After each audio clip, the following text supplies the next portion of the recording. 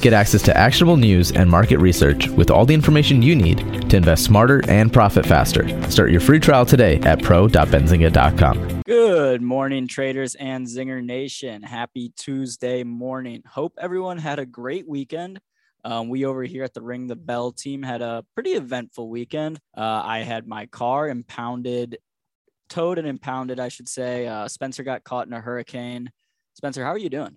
I got caught on the outskirts of the hurricane. I missed the heart of the storm, but to anyone in the New England area, I hope you made it through okay. We don't get too many hurricanes up there too often, and hope everyone did okay. Yeah, we're talking about Hurricane Henri up in New York. But yeah, Spencer did make it back to Detroit safe and sound. I did. Thank God.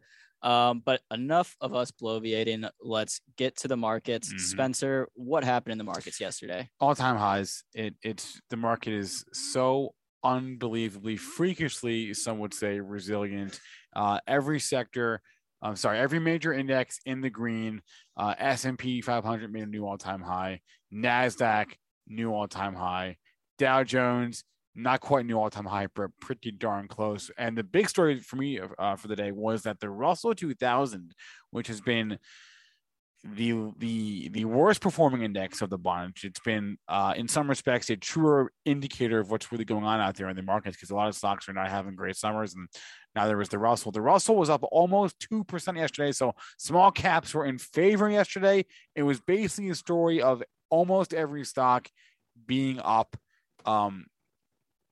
To some extent, I'm being a little bit facetious. I'm exaggerating slightly, but the majority of stocks were up yesterday. Every sector was in the green except for utilities, real estate, and consumer staples was just barely in the red yesterday, but it was a very good day overall.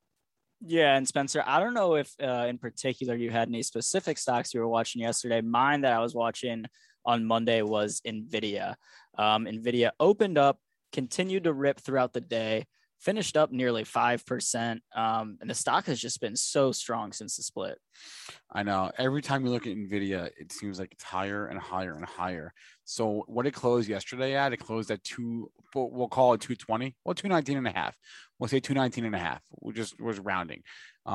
Unreal.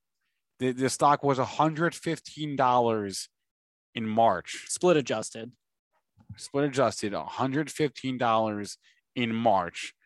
That was 5 months ago. Is my math right? Yep. 5.5 months ago. In 5.5 months, it's gone up $100. Unbelievable. What a run.